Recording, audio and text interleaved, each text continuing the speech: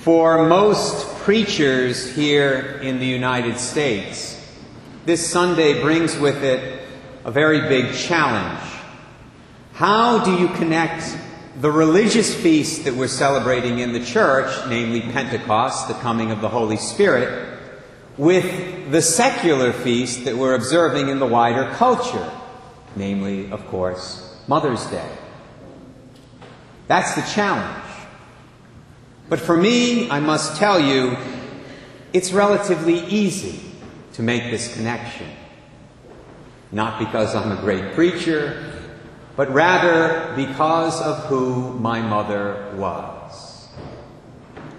The connection between my mother and Pentecost is ultimately rooted in her baptism and confirmation, both of which she received in the 1930s. Since she received a sacramental outpouring of the Holy Spirit on both those occasions. But the connection between my mom and Pentecost is also rooted in another event in her life, something that happened when she was in her early 40s, and which is similar in many ways to the Pentecost event, as St. Luke describes it in Acts chapter 2, the passage of Scripture we heard today in our first reading. The event that's portrayed beautifully, again, in that final stained glass window in our church. It was 1972, as I recall. My father had just died the year before, and my mom was visiting a couple from our parish in their home, which happened to be 2 streets over from our house in Barrington.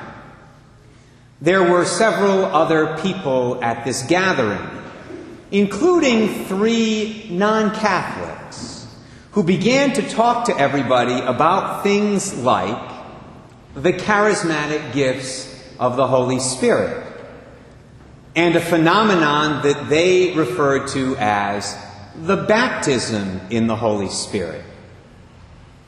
Some of it was confusing, and I'm pretty sure that most of the Catholics there thought that these 3 Pentecostal Protestants were absolutely out of their minds. But my mother listened intently and was really intrigued by what she was hearing. When they finally finished their sharing, they asked if anyone in the room wanted to be prayed with. Well, not surprisingly, none of the other Catholics present volunteered. I'm sure most of them couldn't wait to get out of there. But my mother, in her typically bold fashion, spoke up. She said, "Listen, I try to love Jesus Christ with all my heart, with all my soul, with all my mind, with all my strength. I'm a sinner like everybody else. I don't do it perfectly, but that's my intention.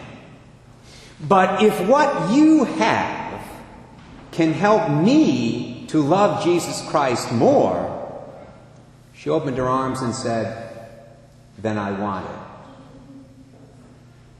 The young man who was the leader said, "Well, okay, come here and kneel down in the middle of the room."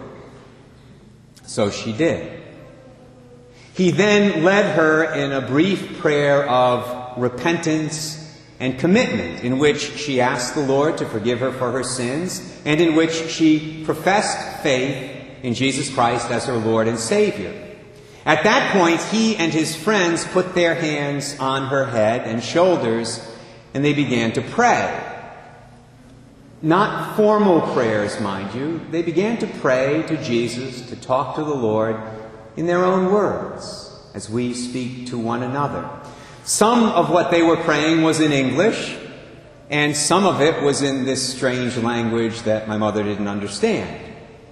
And my mom experienced what she believed to be the presence of God. After a few minutes, the leader said, "Dolores, open your mouth up and begin to praise Jesus." She did, and some words came out that she really didn't recognize, but she felt good. She felt very peaceful in this experience, so she continued to do it. She continued to go with the flow, so to speak, the flow of the Spirit. When it was over several minutes later, they told her that she had just experienced the baptism in the Holy Spirit and had prayed in tongues, as Peter and the other apostles did at Pentecost. Now, in case some of you are thinking, Father Ray, what are you talking about? This sounds really Protestant to me. If that's your reaction, and I understand it if it is, but let me make myself perfectly clear on this matter.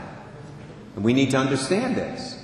The Catholic Church recognizes as valid not only the theological gifts of the Holy Spirit, faith, hope, and charity, and the 7 gifts of the Holy Spirit mentioned in Isaiah 11 that we normally associate with confirmation: wisdom, understanding, counsel, fortitude, knowledge, piety, and fear of the Lord. She not only recognizes all of those, the Catholic Church also recognizes as real and valid the so-called charismatic gifts of the Spirit, mentioned by St. Paul in 1 Corinthians 12. Gifts like healing and miracles and prophecy and the gift of tongues. In fact, you can find these gifts, which are sometimes referred to as charisms, mentioned in the Catechism, in paragraph 800 to be exact. There it says that these charisms are to be, quote, accepted with gratitude by the person who receives them and by all the members of the church as well. We're all supposed to be grateful for these gifts, whether or not we operate in them ourselves. The Catechism says they are a wonderfully rich grace for the apostolic vitality and for the holiness of the entire body of Christ. It's interesting, probably more teenagers than adults in our parish have been exposed to these gifts. I say that because the teens see at least some of these charismatic gifts in operation at the Steubenville High School Youth Conference that we take them to in July. Most adults have probably not experienced them unless they've come to one of our monthly prayer meetings. Although I will tell you something that I have never shared from this pulpit before. I pray in tongues at every Mass. Now you really think I'm off, right? It's one of the gifts of the Spirit. It's not the most important gift. It really is the least of the gifts. It doesn't make me any better than anyone else. I obviously don't do it so that everybody can hear it. I do it in a very low voice. But I find that gift to be a very helpful way to pray when my own words fail me. Have you ever been praying for somebody or with somebody in English and all of a sudden you run out of things to say? That's when the gift of tongues can be very useful and helpful. I mention this today for 2 reasons. First of all, so that we will all take the gifts and power of the Holy Spirit seriously in our lives. Because I fear that many Catholics don't. And so God isn't able to bless them as He wants to bless them. We lose out when we don't take the Holy Spirit seriously. God doesn't lose out. He's perfect in and of Himself. And secondly, I mention this as a way of saying thank you to my mother. She's been gone now for almost 18 years. She passed away back in 1990. Some of you knew my mom. It's been that long, believe it or not. I've been here myself almost 20 years. But I trust that where she is right now, she can still hear me. You know, my mother taught me a lot of things.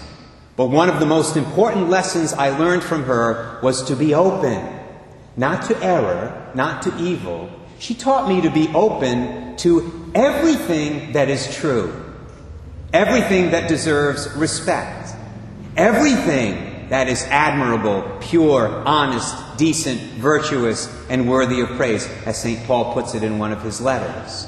And that includes the charismatic gifts of the Holy Spirit. She taught me that lesson by her example, as I've hopefully just made clear. which is simply another way of saying that my mother taught me to be Catholic, in saying yes to all truth, not just the truths of the faith that I was comfortable with, but to all truth.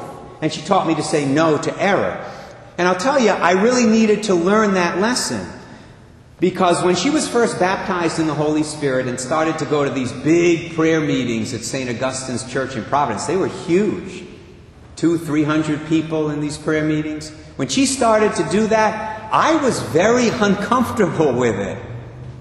I was 15 years old. Let's face it, most teenagers think that their parents are a little strange anyway, and this just added to it for me. But it wasn't strange, and my mother wasn't strange.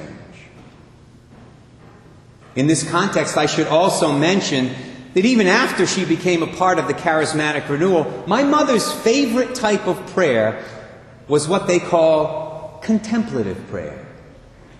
The quiet kind that you find in monasteries. In fact, even after she was baptized in the Spirit and was very involved in prayer meetings, she used to go once a month to the Carmelite monastery in Barrington. Believe it or not, there is a monastery, Carmelite monastery here in our state, in my hometown of Barrington. She used to go there one day a month to spend it in quiet meditation and contemplation. And probably to get away from my sister and me, who were quite loud. So she used to do that. And yet at a prayer meeting, she could cut it loose with the best of them. And praise God as enthusiastically, as vocally as anyone else I ever met. See, my mom was open to all different types of prayer. Everything from the charismatic to the contemplative, provided that the Catholic Church approved of them.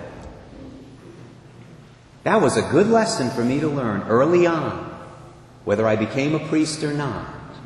So, Mom, if you can hear me, and I believe you can, on this Mother's Day I say thank you.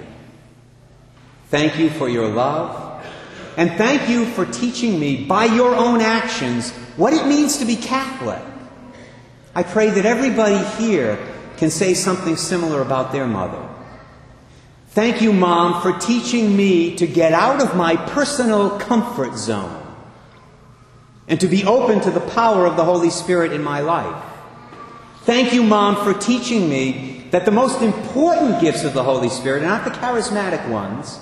Thank you for teaching me that the most important gifts of the Spirit, the ones that I should pursue fervently every day, are faith, hope, and charity, as St. Paul tells us in 1 Corinthians 13.